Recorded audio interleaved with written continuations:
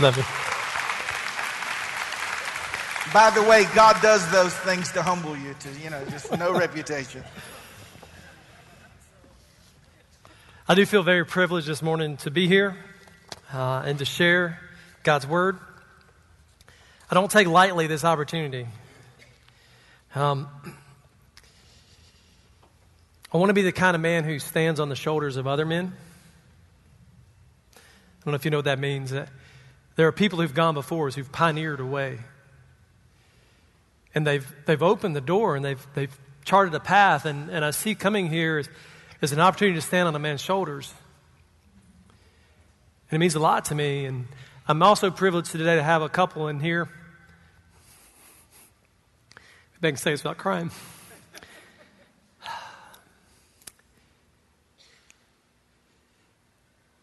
For you, if you're a parent in here, I want to encourage you.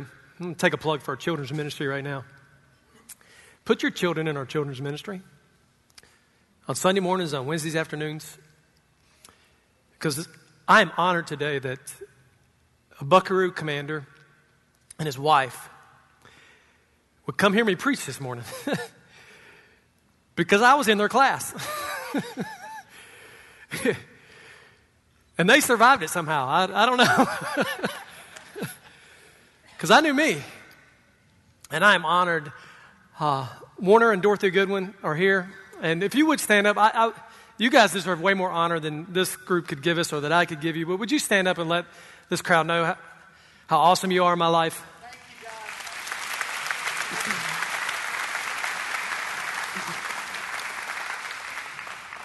There are a few people in my life that I will look back and go, I'm here because someone made an investment in me. And that couple right there is one of those that I will look back and say that. I also had a youth pastor who, through some foresight of God, chased me. If you have teenagers, I want you, I encourage you, I implore you, let them be here on Wednesday nights because we have a youth pastor who will chase after them. Please, God's burdened in his heart. Let him. It will help you, I promise. If you're a parent of a teenager, you need it. Amen? Yes. All right, so this morning I want to talk about worship. Yeah, you knew that, right? I want us to look in the book of John, chapter 4. And in this, Jesus gives us a very sure statement in verse 23. Now, we're going to read through 1 through 26. If you have there, you can turn to chapter 4, verse 1. But in 23, he says this, but the hour is coming and is now here when the true worshipers will worship the Father in spirit and in truth. Now, that's a rather bold statement for Jesus to make because it's a very imperative statement. Now. He says, now. The hour is coming and the hour is now. Now, we know in the book of John when he uses this phrase, the hour is coming, he's specifically speaking to the hour of his crucifixion. Because there's something at that point in time in which everything changes. There's something at that point in time when all the old things are made new. When the wrath of God is completely satisfied and justified. There's something that happens at that moment that breaks away the shackles of sin, and it fulfills the promise that he made in the garden that one day will come and I will end evil forever. And that's what John signifies when he says, but the hour is coming. And so this morning, as we jump into the book of John, I just want us to start in prayer because I want you to pray for me. And I want to pray because I want God's anointing over this. I don't want to just give words. I don't want to just make tones. But that God would open our eyes and our ears this morning so that we may know not just what worship is, but how to be true worshipers following after him. Amen? So dear Heavenly Father, I just come and God, I just ask you again, you would wash us. God, your word says that your word would wash us clean. God, I'm reminded when you bowed before your disciples to wash their feet. Such a humbling exercise. And I hear Peter say, "Oh, no, not me. I'm not worthy that you would wash my feet." And you responded back to him and said, "Unless I do, you have no part with me." So this morning, Jesus, I ask that you would wash us, that we may have a part with you. God, that your word would be life in us, that it would be freeing in us, that it would be elevating in us, that it would be encouraging us, that it would go and do that which you've called it to do, that it would fulfill its purposes, that it would not return void, but it would complete the work in us that you began. So this morning, I just offer myself as a humble vessel that you would speak through me, that you would encourage this house with your word. And I ask this in the precious name of Jesus. Amen. You see, growing up during my teenage years, I had kind of developed this idea that the Christian life should be epic. Now, despite some of the best encouragement other people may have given me, I don't know where it really came from. I had just developed this idea that the things of God would be epic and they would be great and that church should be explosive. And I think it was partly attached to some experiences I had and some of the things I'd seen. But I always kind of felt this idea that there should be these big displays of God. Like when we went to church, that it should be these big moments, that everything should be grand, that the altar call should always end up in people in tears or laying on the ground or just these crazy moments. And somehow that got in my mind that was normal. And we would go to these youth events, I remember, and there would be like these huge, it was like old people couldn't come because the speakers were so loud they would change your heart rhythm. Right? Ever been there? Like these are the youth events. And you'd go there and you'd feel your heart rhythm change. And I think the gospel should change our hearts, not necessarily the kick drum, right, Pastor John? But there was like these big displays, like they had to make this big show. And I remember like even the altar calls were dramatic. They would sometimes last for forever, and everybody would be like, I just want to go home right now. But no, it was like, one more time. I remember we had this worship leader, he would just go, whoa, whoa, like he was winding us up or something. And it just left in me this note that everything should be big, epic, and grand. But the reality is I never found my life matching that. Anybody here witness that? Like sometimes my life is just not grand. Sometimes it's utterly boring and dull. Sometimes I look in the mirror and I'm like, ew. No, just me? Okay. And I remember I was at one of these events and there was this verse that the speaker built his whole sermon on. It was Daniel 11:32, and it said, the people who know their God will be strong and do great exploits. And unfortunately, I received a misinterpretation of what that meant. And so I'm thinking, yeah, we're going to go. It's going to be great, epic, yeah. And so I had this like dream and this vision that I would just step out and like the mountains would just crumble and waves apart, and I'd walk into a crowd and people would just, right? Nobody else ever had that. Okay, it's just me. All right, I'll just confess this morning. But you see, history tells us there's a different interpretation of that. Because I don't have to just lean on what the interpretation, like this really happened. This was a prophetic word over a group of people, and then it unfolded in time. And the ESV kind of puts it to this, that they'll be strong, that they'll just remain. Like the ESV kind of changes, they'll just remain. And so what happened is these people, God's idea of great exploits and our idea of great exploits are two different things, I believe. At least mine was. Because for the people that Daniel was prophesying about, what it meant for them to do great exploits was that they would not drink the blood offered to idols, and that they would be martyred for their steadfast trust in the Lord. Now that's a lot different idea than what I had. I'm not thinking, I'll just go and be persecuted and die for the gospel and that'll be epic. Like, no, I had this different idea in my head. But yet that's God's meaning here. When he says that the people of God will go forth and do great exploits, what it means is they will stay steadfast in him. And no matter what life throws at them, no matter whatever anybody else brings at them, no matter what anybody throws in their way, no matter what circumstance or what principality or what evil brings before them, they will stand strong in the Lord. And if it costs them their life, they'll give it. Now, that was not my interpretation. So here I am, a young man, misguidedly believing that if I was a true Christian, that I would go out and epic things would just happen. So here I am, a freshman in high school. And I just got back from one of these epic events, and I just was going to take my high school for the Lord. And I remember going, and I'm just going to walk around my high school and pray and fast for 7 days. Now, 7 high school days, not 7 literal days. So I start on Monday, Tuesday, Wednesday, Thursday, Friday, Monday, Tuesday. And I remember on Tuesday, I was like, oh, it's going to be the day. You know, I'm like, got a pep in my step. I'm happy. I'm excited. I'm praying.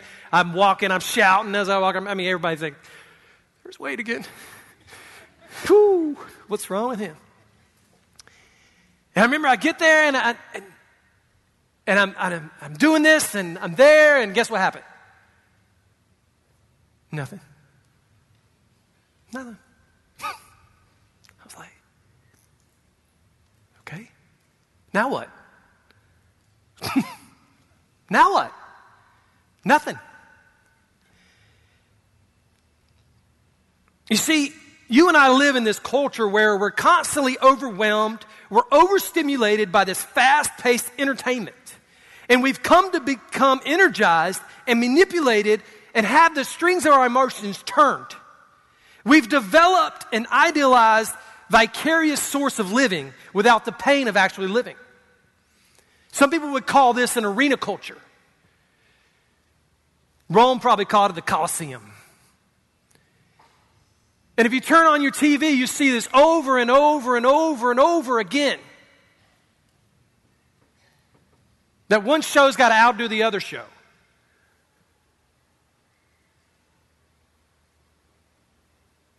I mean, Marvel's an epitome of this, and I know some of you are probably fans of sci-fi and action heroes. I mean, I turn it on, it's just one blow-up scene after the next. I'm like, where's the storyline?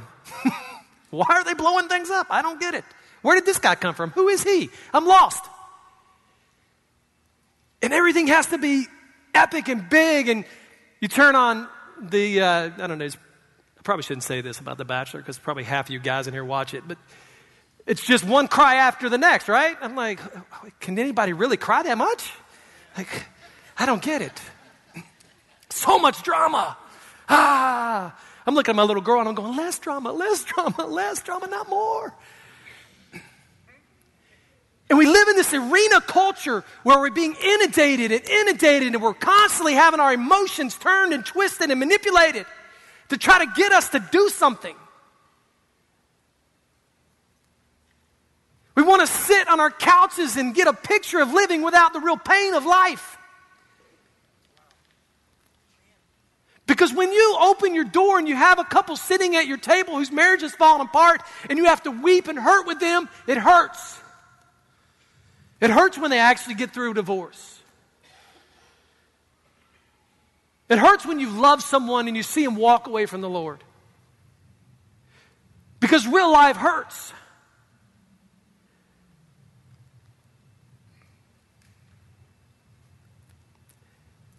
You see, many churches no longer care about discipleship. They've abandoned true discipleship. This living together for the good. This sharing life one-on-one, with opening your table, opening your doors of your house, with exposing your marriage to a younger couple who's just getting married.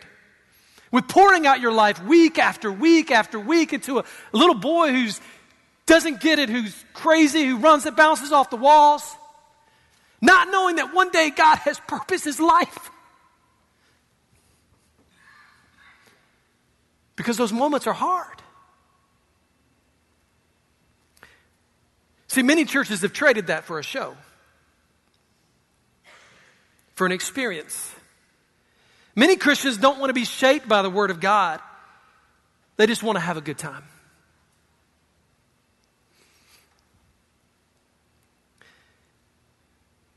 Now, it sounds like I'm kind of riding this a little hard, and maybe I'll back off a little bit.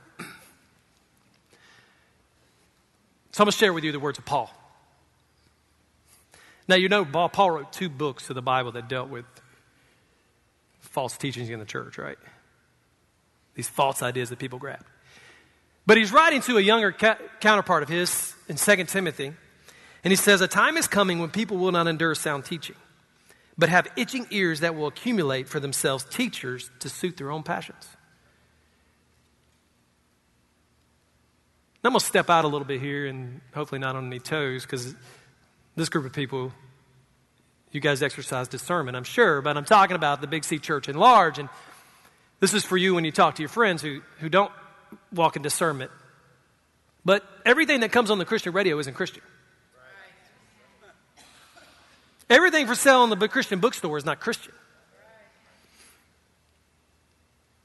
And we have to be people who exercise discernment in these things. If you're listening to a song and it says there's a void in heaven that only you feel,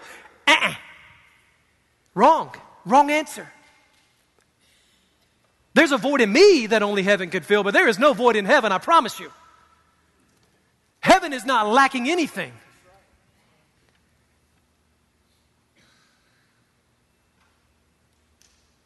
And I think that this arena culture has started to whittle its way into our churches and distract our people and steal from their hearts, because it's come about stirring emotions rather than standing on the Word of God, being steadfast and true no matter what. We're going to preach the gospel.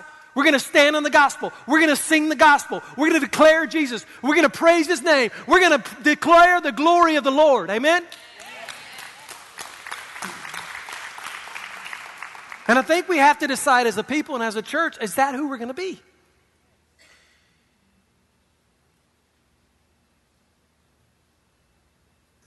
Because a good show will turn out a lot of people. But you know the problem with a good show? Is you got to keep it going.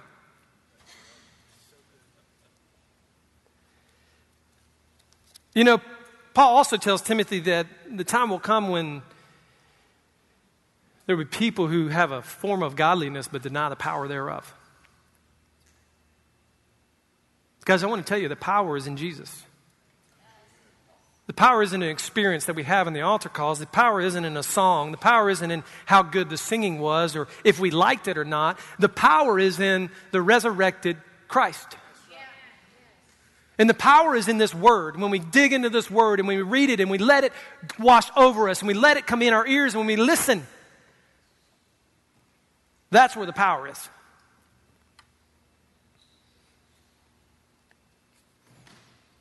See, the church today has become a beacon for feel-good, self-improvement pep talks. We've become a culture that wants to be entertained spectators rather than equipped participators. We shop for churches based on what they make us feel like, not whether the gospel's preached. Whether we like the worship or not. Well, to steal a quote, it was not about you. Worship isn't about you. And if you go into a church, well, I don't know, did I like it or not? I think you're asking the wrong question. The question should be asked, is God in the house? Is God in the house? You see, because the gospel demands a response, and that's where it rubs us. Because when the gospel comes forth, it pricks our hearts. It causes us to die. It causes us to lay down. It causes us to be reshaped. It causes us to hurt, to feel pain. But it also soothes us, and it also comforts us, and it's also our peace, and it's also our sustaining bread, and it's also our hope, and also our lifeblood.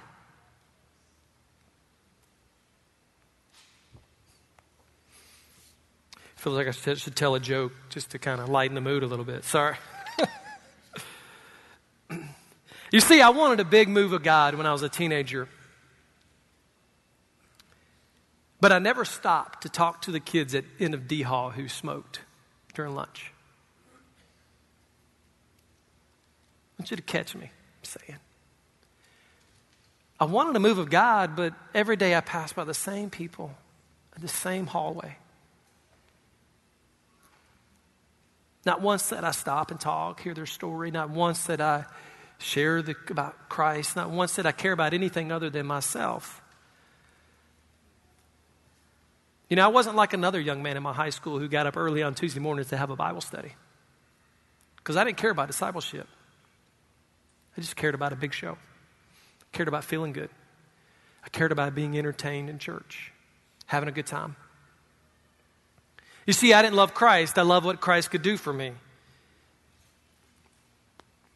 It was about me, and that was the day I gave up on church.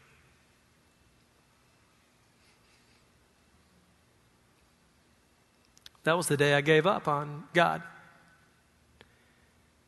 Because what I thought about God wasn't real. It wasn't happening. I had come to believe that there was this formula that if I did it, that God would do. That if I, then God. And I thought that there was a formula to get God to respond the way I wanted it to him. And I thought that there was this formula that if I acted or prayed the right thing, or if I had enough faith, whatever that means, if those things happened, that God would just do it. Yet that wasn't the reality that I was experiencing in my life. You see, in Psalms 50 is a similar story. God looks at the people of Israel and he says, do you really think if I was hungry that I would ask you? He said, I own all the cattle. I'll just take one. He said, do you really think that I drink the blood of goats?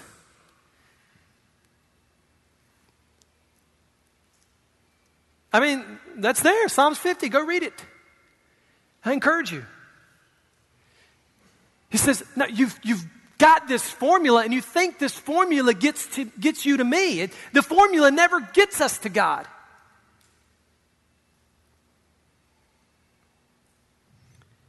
See, throughout the Bible, there's this overarching narrative that we get it wrong. I mean, that's the reality. The overarching narrative of the gospel, of the Bible, is that we get it wrong. I mean, Adam and Eve first started off, they got it wrong. Abraham got it wrong. I mean, the father of our faith. Here's Noah. God's going to start over with creation, and here's Noah. And first thing he does when he gets off the boat is get it wrong. Here's David, a man after God's own heart, he gets it wrong. And time after time after time after time, they get it wrong. And a pattern begins to develop for a reason, I believe, because then a man shows up on the scene and he gets it right.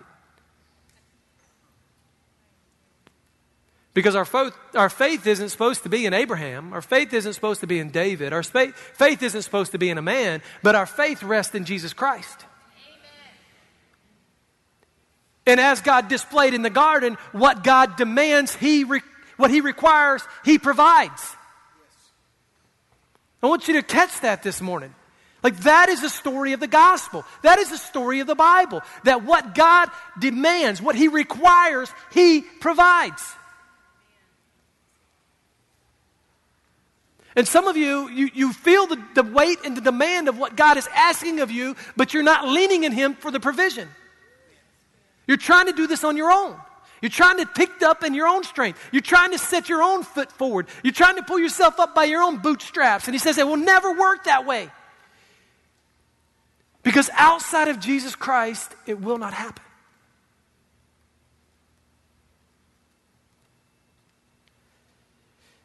And when we talk about worship, it brings up a lot of different ideas. Usually we attach it to a group of songs or an experience we have at a church service. And oftentimes this idea that worship should be epic begins to creep into our minds, doesn't it? I mean, if we're honest, right? That if we just get it right, then God will be pleased and show up. And he'll reward us. That if we just do the right things in the right order and we perform properly, then God will just be there and reveal himself. But you see, God, he judged Israel because they had made worship into a formula. A way to manipulate God into whatever they wanted. And God declares, no, I'm God, not you. My ways are above your ways. My ways are better. Trust me. Come along. Let me show you. Let me lead you into my path of provision because it's good for you. It's right for you. It's just for you. So in John 4, 1 through 26, we see that John begins to unpack this idea of what it means to be a true worshiper.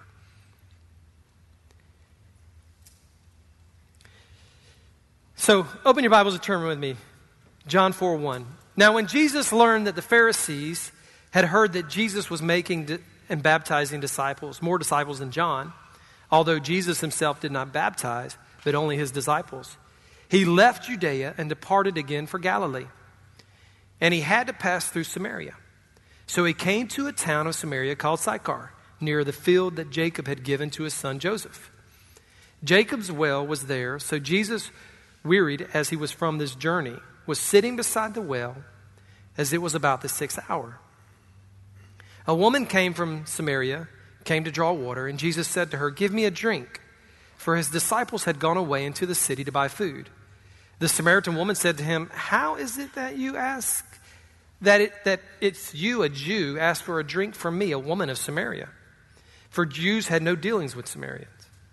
And Jesus answered her, "If you knew the gift of God and who it was that is saying to you, 'Give me a drink,' you would have asked him, and he would have given you living water."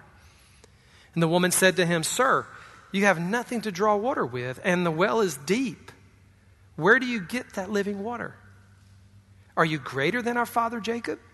I mean, he gave us this well and drank from it himself, as did his sons and his livestock." And Jesus said to her, "Everyone who drinks of this water will thirst again. But whoever drinks of the water that I give him will never thirst again. The water that I give him will become a living spring welling up to eternal life." The woman said to him, "Sir, give me this water so that I may not be thirsty or have to come here to draw water." And Jesus said to her, "Go, call your husband and come." The woman answered him, "I have no husband." Jesus said to her, "You are right in saying, 'I have no husband,' for you have had 5 husbands, and the one you have now is not your husband. And what you said is true." And the woman had said to him, "Sir, I perceive that you are a prophet. Our fathers worshipped on this mountain, but you say that in Jerusalem is the place where people ought to go worship." And Jesus said to her, "Woman, believe me, the hour is coming when neither on this mountain nor in Jerusalem will you worship the Father. You worship what you do not know, and we worship what we know, for salvation is from the Jews. But the hour is coming and is now here when the true worshipers will worship the Father in spirit and in truth. For the Father is seeking such a people to worship him.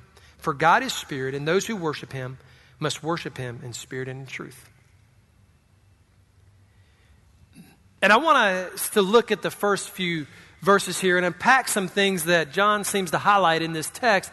First being that he's starting off this message with the disciples baptizing. Now this is a baptism of repentance. And so John starts off this narrative, this story, with the baptism of repentance. And I don't think it's any coincidence that John starts here. Because if we are going to be true worshipers of God, then it's going to start in repentance. And it's going to start by our hearts being repentant before the Lord. Because if you bring your pride before the Lord, he will reject you. If you bring your own goodness before the Lord, you have no space with him. And I find it too that interesting that John points out the fact that Jesus wasn't the one doing the baptism. Now, Jesus commissioned baptism, yes, but he also commissioned a work to be done by his disciples. I hope you can read between the lines here. That there is a work that has been commissioned for his disciples to carry out. A work that's been commissioned by God that only he can do, but through his people carry it out. Because we know there's nothing mystical or special or magical that happens when someone's baptized.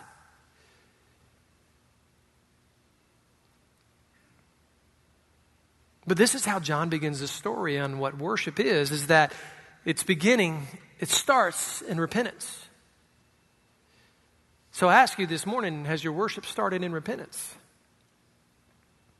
And then John goes to point out that Jesus is going to leave a place called Judea. which we understand that to mean praise. And Judea actually happened to be a region in which was the worship mecca of the place. It was where worship took place. This is where the temple was. This is where the prophets would come out of. This is where the rabbis and the priests would all meet. And this was the place where if you were going to make your sacrifice, you would leave your regions and your providence, and you would travel all the distance, all the way to Judea to go make your sacrifice. And John points out that Jesus is leaving the place of formulated worship. I don't think that's by coincidence. The next place that John gives us is that he is going to Samaria. Now, to give you a little backdrop on Samaria and what that means and why that's important is Daniel, as we talked about earlier, prophesied that Babylon would come and Babylon, the nation, would come and destroy the temple and destroy the nation, would take the people and spread them throughout the globe. And they did that. And they came and they took the best and the brightest of the people and they left the rejects. No, this is historical fact. And what the Babylonians would do is when they would go conquer a land, they would take the best people and they would take the brightest and they'd bring them back to the capital, and they would take the others and disperse them in other towns to break up any family structures, any family units, any loyalties, any regions that would become disruptive. And they would leave people who were less capable, more controllable in those regions. And so what happened in Samaria is when all the bright people left, and only rejects were left, and these heathens came in and they crossbred, and the Jews married foreigners, and the Jewish religion began to marry foreign religions. And they would bring Baal into God's temple, and they would worship the two together, and this became very detestable to God. And so it became a pattern in the Jewish culture that you didn't deal with Samaritans. There was only one way that you dealt with a Samaritan, and that was in trade. You could trade goods. But you wouldn't even receive the hospitality of a Samaritan, because if you did, it would defile you, and especially if you're a rabbi. And so what the Jews would do is when they had to pass through the regions from the lower end of the region to the upper, they would go the long way. They would go all the way around it, just to bypass this town. And John lets us know that Jesus is not only he doesn't bypass it, but he goes straight through it. And he goes to this town called Sychar, which has a reference. It's a kind of a slang term that's been given to this town. It's a nickname in a sense that means drunken falsehood. How would you like to live there? Yes, what's your town? No, drunken falsehood. We're just a big drunken lie. Vegas, right? And so here's the Vegas of the region, right? And so that's kind of the story. And Jesus is on his way to Galilee. And if you know about Galilee, this is where most of Jesus' miracles took place. This is where he had his best ministry. This is where a lot of things happen. And Galilee was often called the Galilee of the Gentiles, or the circle of the Gentiles. It was a big trade route. It was a very agricultural region. And so a lot of agriculture came out of that area and was traded in the far regions of the world, and the trade route went through there. And so there was a lot of traffic and a lot of Gentiles that were always in that region. And I believe John is kind of setting up a story for us here.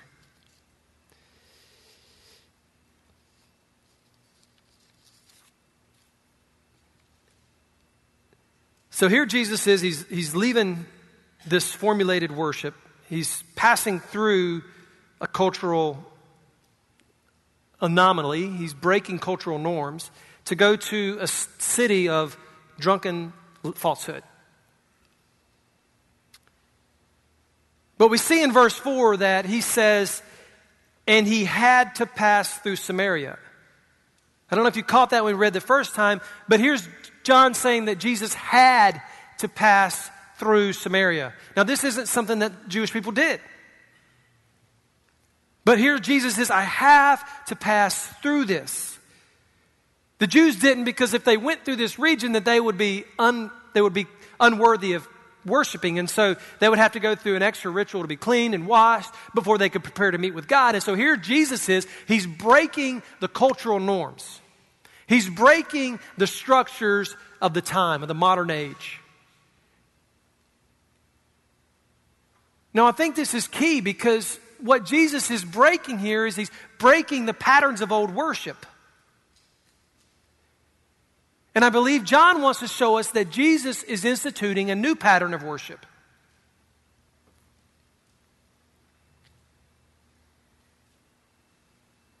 See, the thing we need to see here is that Jesus is the initiator, that the gospel is a story of God who pursues us. There was a reason why Jesus had to go to Samaria. And here he is sitting beside the well on the wall, and he's waiting. He's waiting for this woman to come out. Because when she does, hey, can you give me a drink? Now we see Jesus breaking a cultural norm because Jews didn't receive hospitality from Samaritans. And so it initially creates this response to this woman, like, you, a Jew, would want something from me?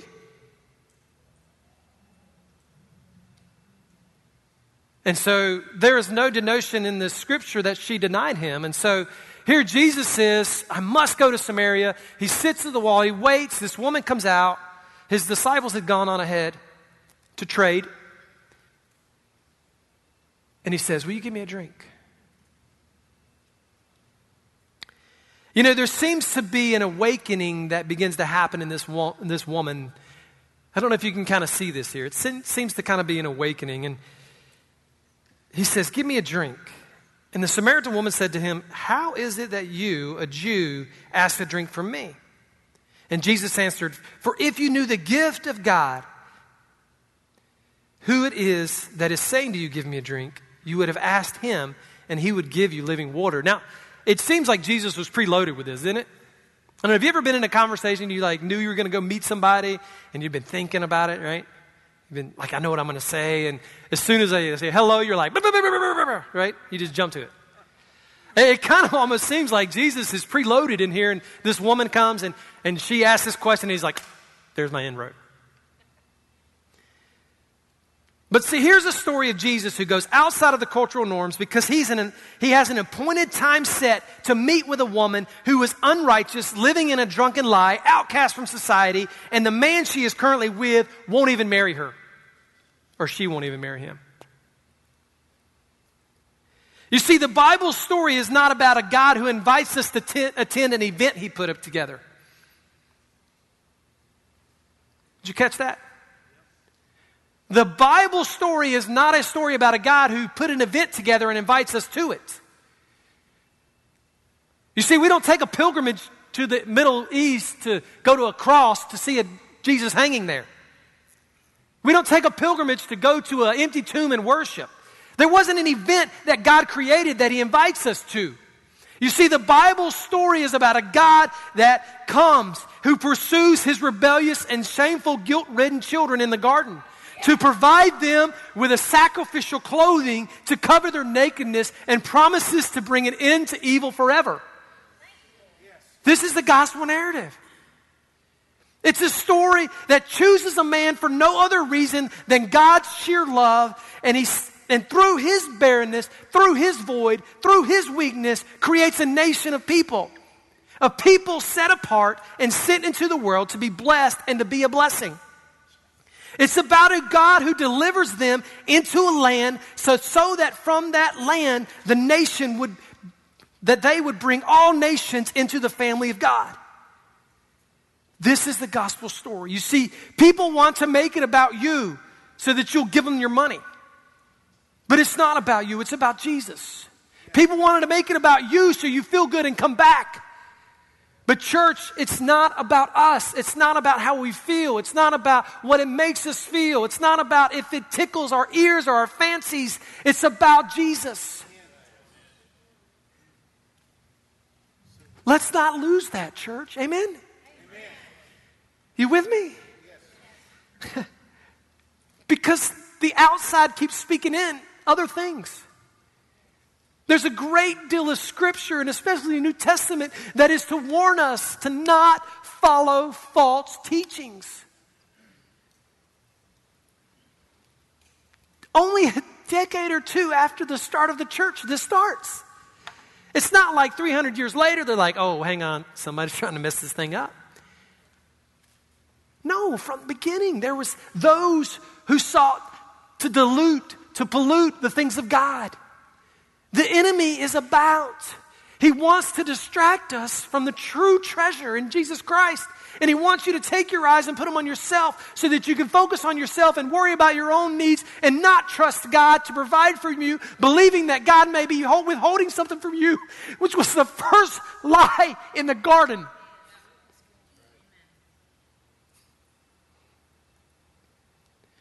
And he still tells that lie today, and we still believe it, don't we, church? Come on.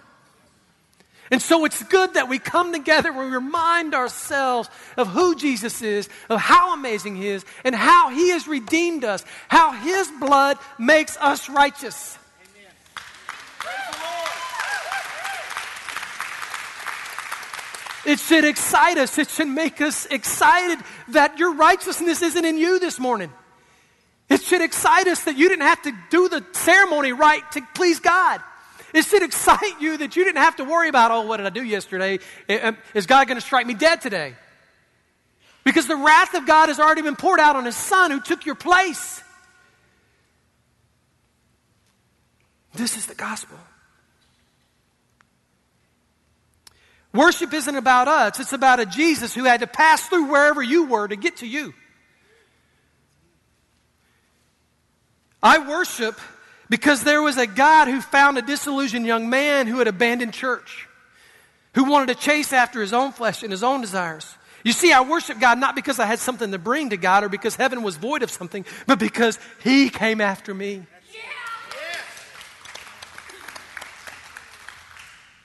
He found an empty man who was void of life, and he breathed new life into him. This morning, I appeal to you, if you sit here and your life is empty, let him breathe new life into you. Let him breathe new life into you this morning. Accept the gift he sets before you. The same gift he offered this woman. He said, if you knew the gift that was in front of you. You see, if we're going to worship the Lord as true worshipers, then we've got to come from a first perspective that it's a God that pursues us. That worship isn't about anything about what we bring God. That worship is all about what Jesus has provided for us. Because there was a gap between us and God. And there was an empty chasm that we could not get between.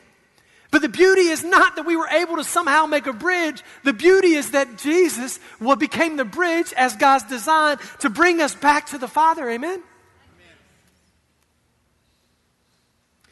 Verse 10, he says to the woman, if you knew the gift of God and who it is saying to you, she recognized that he must not be talking about this well.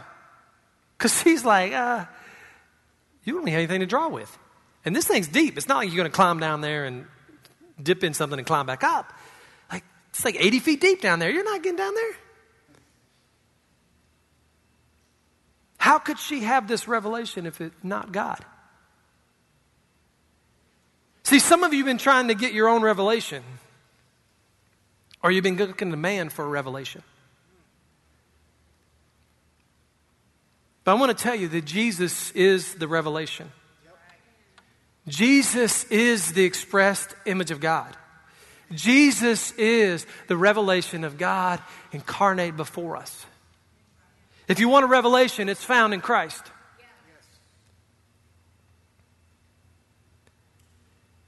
You see, Jesus, in verse 16, he reveals our sin situation. He looks at the woman and he tells her, he says, go get your husband.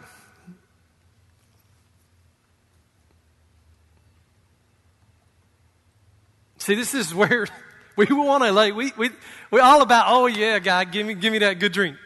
Give me that good stuff, God. And then God says, oh, what about this? And you go, oh, don't worry about that, God. Let's talk about worship. Let's talk about this. Which mountain do we go to? You see, that's a lot of times we kind of stop short, don't we? Come on. Let's be honest. When God chases after us, he reveals something in us, doesn't he?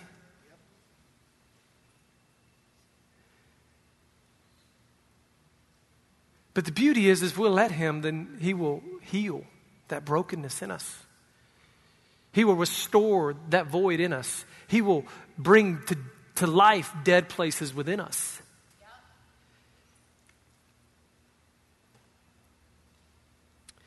So she's here and she's like, well, we worship this way and y'all worship this way. Which one's right? And here Jesus is again breaking cultural norms, right? You see, the Samaritans had a mountain at which they would go worship. They would do their blended, mixed up worship. And the Jews worshiped in the temple in a way to uphold the Levitical law, although they got it wrong. And here this woman is, well, which one's right? And it's Jesus' incredible response. He says, woman, believe me, the hour is coming when neither on this mountain nor on Jerusalem will you worship the Father. You worship what you do not know. We worship what we know, for salvation is from the Jews. He's speaking of the Messiah prophecy. He says, but the hour is coming, which he's speaking of his death, and is now here when true worshipers will worship the Father in spirit and in truth. You see, if we're going to be real true worshipers, we've got to come from a perspective that it's a God that pursues us. And secondly, when this God pursues us, he brings a revelation of our sin condition, of our situation, and he brings a revelation of who he is. There's a double revelation because he not only just says, woman, where's your husband? But he says, I am new life.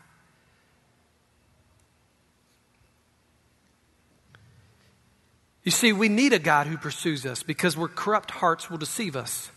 We need a revelation of God because our eyes are stuck on ourselves.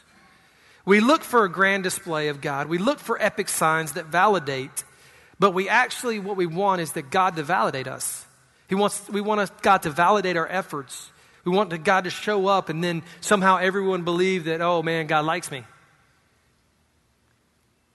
We never want to be that person who's like, oh, well, what are you doing? I don't have a clue. Why'd you make that decision? I can't tell you. That's what I think God told me to do. See, there's nothing exciting about that, is there? But yet, how many times as a believer do you feel yourself in that position where you make a decision not knowing, you just step out in faith? I mean, the story of Abraham, God comes to him and says, come on, I want to take you on a journey. Well, where are we going? I'll show you when we get there. Okay, so here's Abraham. He's got to go to his wife and say, we're packing up. Where are we going? It's a good question. No, where are we going? I don't know. Any guys married in here? You've done that to your wife, right? You're just going to go, hey, we're going to go on a trip. Right? And what's she say? Where? Why? What do I need to pack? What do we need to bring? What is this? What about this? We never want to be that guy. And in the Christian walk, it's a lot of times we walk into the situation and God says, I want you to go. And we go, okay, let's go. Where? I don't know. I don't have the answers. I don't know what the next step is. I don't know what this looks like when it begins to unfold. You see, the problem isn't that we get it right, because only Jesus got it right. And it wasn't through signs and miracles that he got it right. It was through learned obedience that he displayed on the cross. You know, oftentimes we want to kind of complain, and it's easy, especially from a ministry perspective, to look at some of these churches that seem to be large in numbers, that put on a really good show, that never open the Bible, never discuss the gospel. They never teach the hard things in Scripture. They just want to talk about your best life now. And I just want to say, I hope my best life's in heaven, not right now, because this isn't the best life. I mean, I got a good life, don't get me wrong, but the other day I burned my hand, and I'm like, wow, this is really great. Friday morning I wake up with an inner ear infection. The whole room's spinning. I'm like, oh, wonder if I got to sing in a couple days. I don't want my best life now. I want it in heaven. I wanted it at when I'm seated around the Lamb's Supper with Christ. I want it when all of glory of heaven is shining down on me. That's when I want my best life. Because if I have it right now, then that's going to mean heaven's pretty empty and boring. Because there's a lot of boring times in my life, I have to admit. Because when I try to do something crazy and exciting, I end up wrecking my motorcycle. You see, Jeremiah was complaining to God about this similar scenario. He's like, man, these guys don't even preach your word and they have huge followings. And he's complaining to God, and I love this with God replies back and he says, if you've raced with men on foot and they've wearied you, how will you run with horses?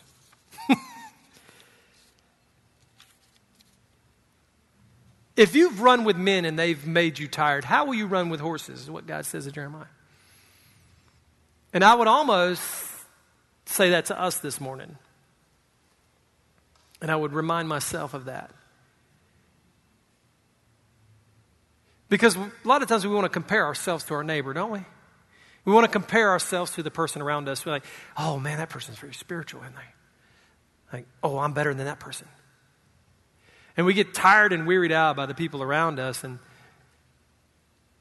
when I kind of believe that there's something bigger on the horizon that God's called us to, but we can't step into it because we still make it about us. We still want to have our ears tickled. We still want to have our fancies ruffled. We still want to have our good times. And we've taken the exploits of God to mean good, exciting, grand adventures, not steadfast and sureness in his calling and his provision. And I'm going to try to bring this in and land this ship here. Paul explains that our worship's more like this, that we would make known the riches of his glory. Church, is that what we've come to make worship to be? When we gather in this place, is it to make known the riches of God's glory? Is it to feel good? Did they sing the right song? Did they sing it the right way? Was it the right volume? Was this right? Was that right? Did I enjoy it? Did he just say a word that made me feel good, that encouraged me? But do we come together so that we may display the glory of God, making known how amazing God is? Because I want you to catch this. There's a Jewish tradition, and if you see in this story that Jesus went to a well to meet a woman, and we find that narrative back in Genesis. And here is a man, he's getting old, and he's promised something by God, and he hasn't seen it yet. And he's about to die, and he makes a deal with his servant. He says, I want you to find a wife for my son. He said, and I want to bind you to this oath that you're going to do this. You're going to not find a wife for him among the Canaanites, but you're going to go back to my people, and you're going to find a wife. And so the servant is like very nervous. He wants to do a good job. And so on the way there, he's praying to the God of Abraham. And he's like, I don't know what you're doing, but God, can you do this? And so he goes to this well, makes a simple prayer. See, sometimes we think our prayers have to be epic and roost chattering, and they think they have to shake the rafters. And sometimes it's the most simplest prayers that go forward and make the biggest impact. And so this guy just lays out a simple prayer. He's like, God, can you make it known? Would you make your will known? And so he's there, and this young lady walks up. And she says yes to the invitation to be a bride. And Jews will tell you among their tradition that if you wanted a wife, that you would go to the well. Because in the morning and the evenings, the young ladies would come out, and that's where they would be. Well, Jewish tradition would also tell you that if you wanted a woman of ill repute, you would go to the well.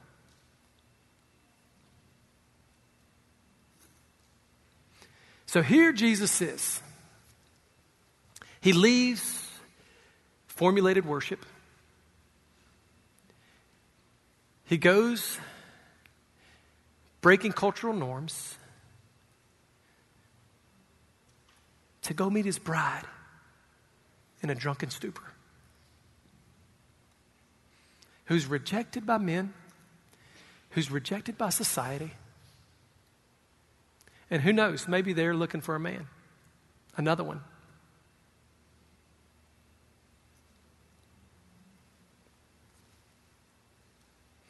If you're in this house this morning and you don't know Jesus, if you haven't met Jesus, he's pursuing you today.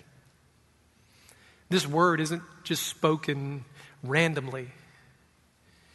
You felt it quickening in your heart. You felt stirring. You felt uneasiness. You felt jittery. You felt something you've never felt before stirring in you. That's the voice of God calling you home. I'm going to give you a moment to move to that. If the band would come up. You see, the gospel demands a response, and our worship is responsive. And I think this evening we need to make a response. And I think for some of you, it's time to quit. It's time to quit playing church. It's time to quit pretending. It's time to quit putting on a facade about what you think God is or how you can please God. It's time to quit trying to do this on your own and your own strength and your own abilities. For some of you, I think that's your response today.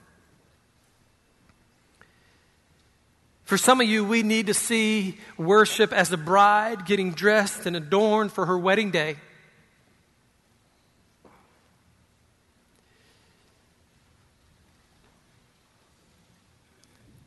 For some of you, you've no more oil in your lamp.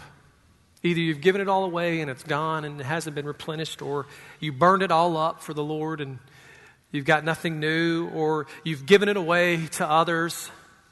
Maybe you had a position and you were really anointed in that and you've given it away to others to make room for somebody else, and now you're just like, I don't know, I'm done.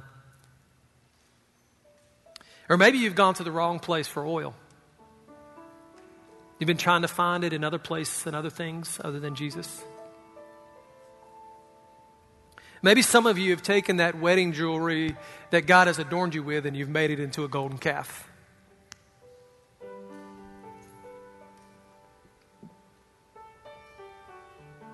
This morning, God is calling us to a renewed sense of worship.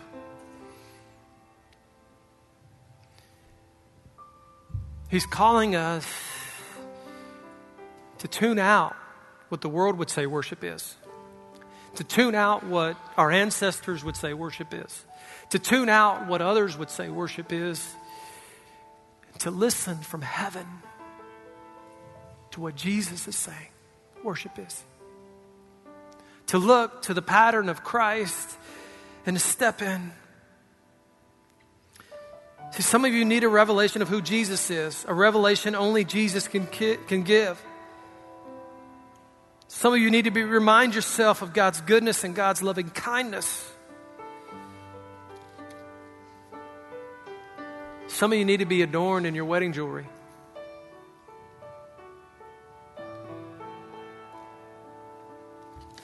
I want to give you a moment as the band sings.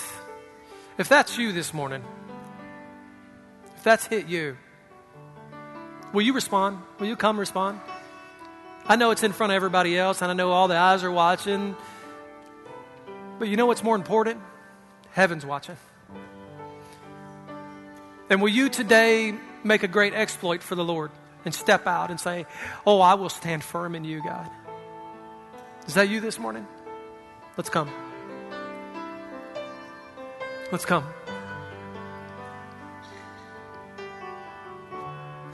Come on, I'm not giving fanfare. I'm not going to stroke your emotions. If this word has penetrated your heart, then would you respond?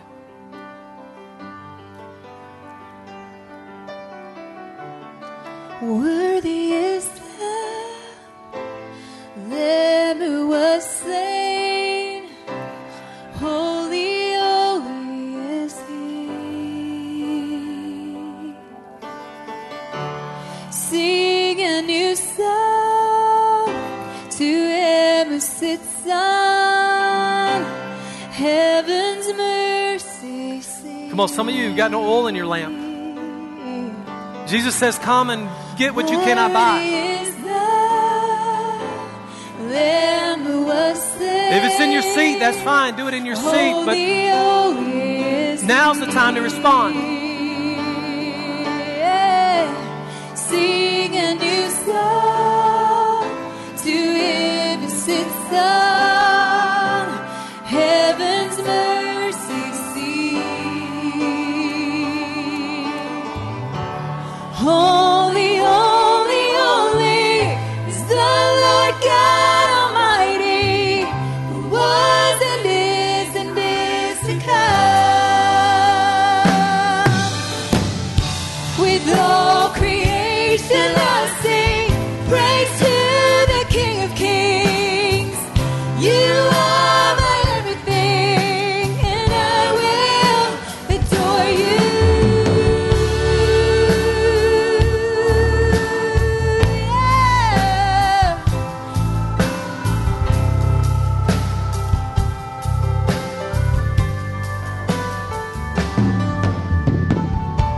Clothed in rainbows of living color, flashes of lightning, rolls of thunder.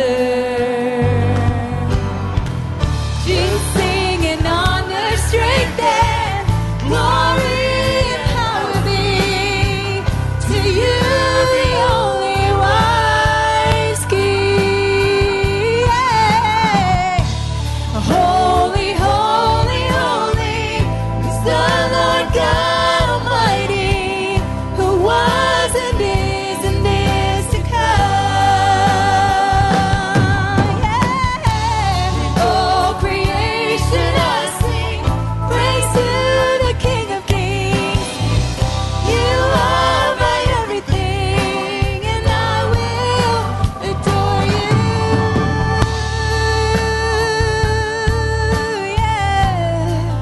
We adore you, God. We adore you, God.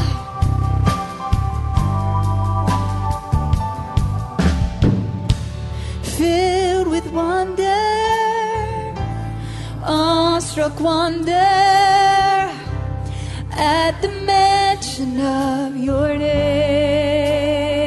You pursue us, Jesus, your name is power, breath of living water, such a marvelous mystery.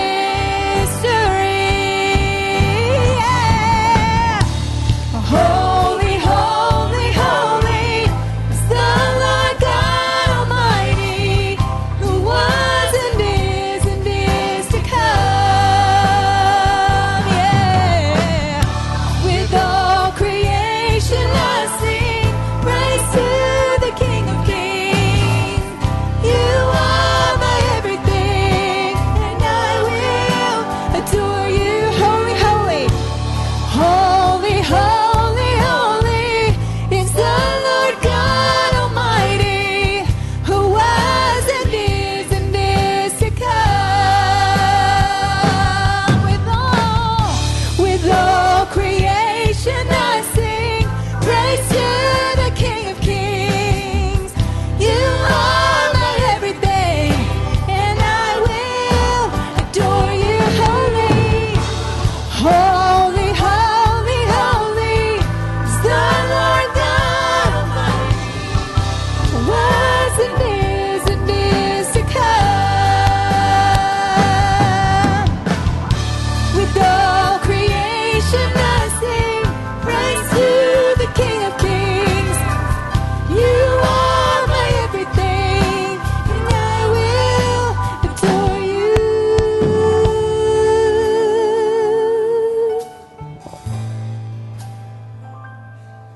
Amen. Thank you for the Word of God this morning. Before we leave today, may I close with just a pastoral statement. This is why we talk about being on time to the Lord's house. Because we don't offer worship lackadaisically or whenever it fits the schedule. We don't offer it without affection. We don't offer it without emotion. We don't offer it apathetically. It is in response to His grace operating in our lives. it is more important. If the hair isn't done, if the clothes aren't pressed, I want to be there. I want to be ready. I want to be full. I want to let him see me in his house. Father, we just honor you today. We magnify your great name. We esteem you. We set you apart. We magnify your word.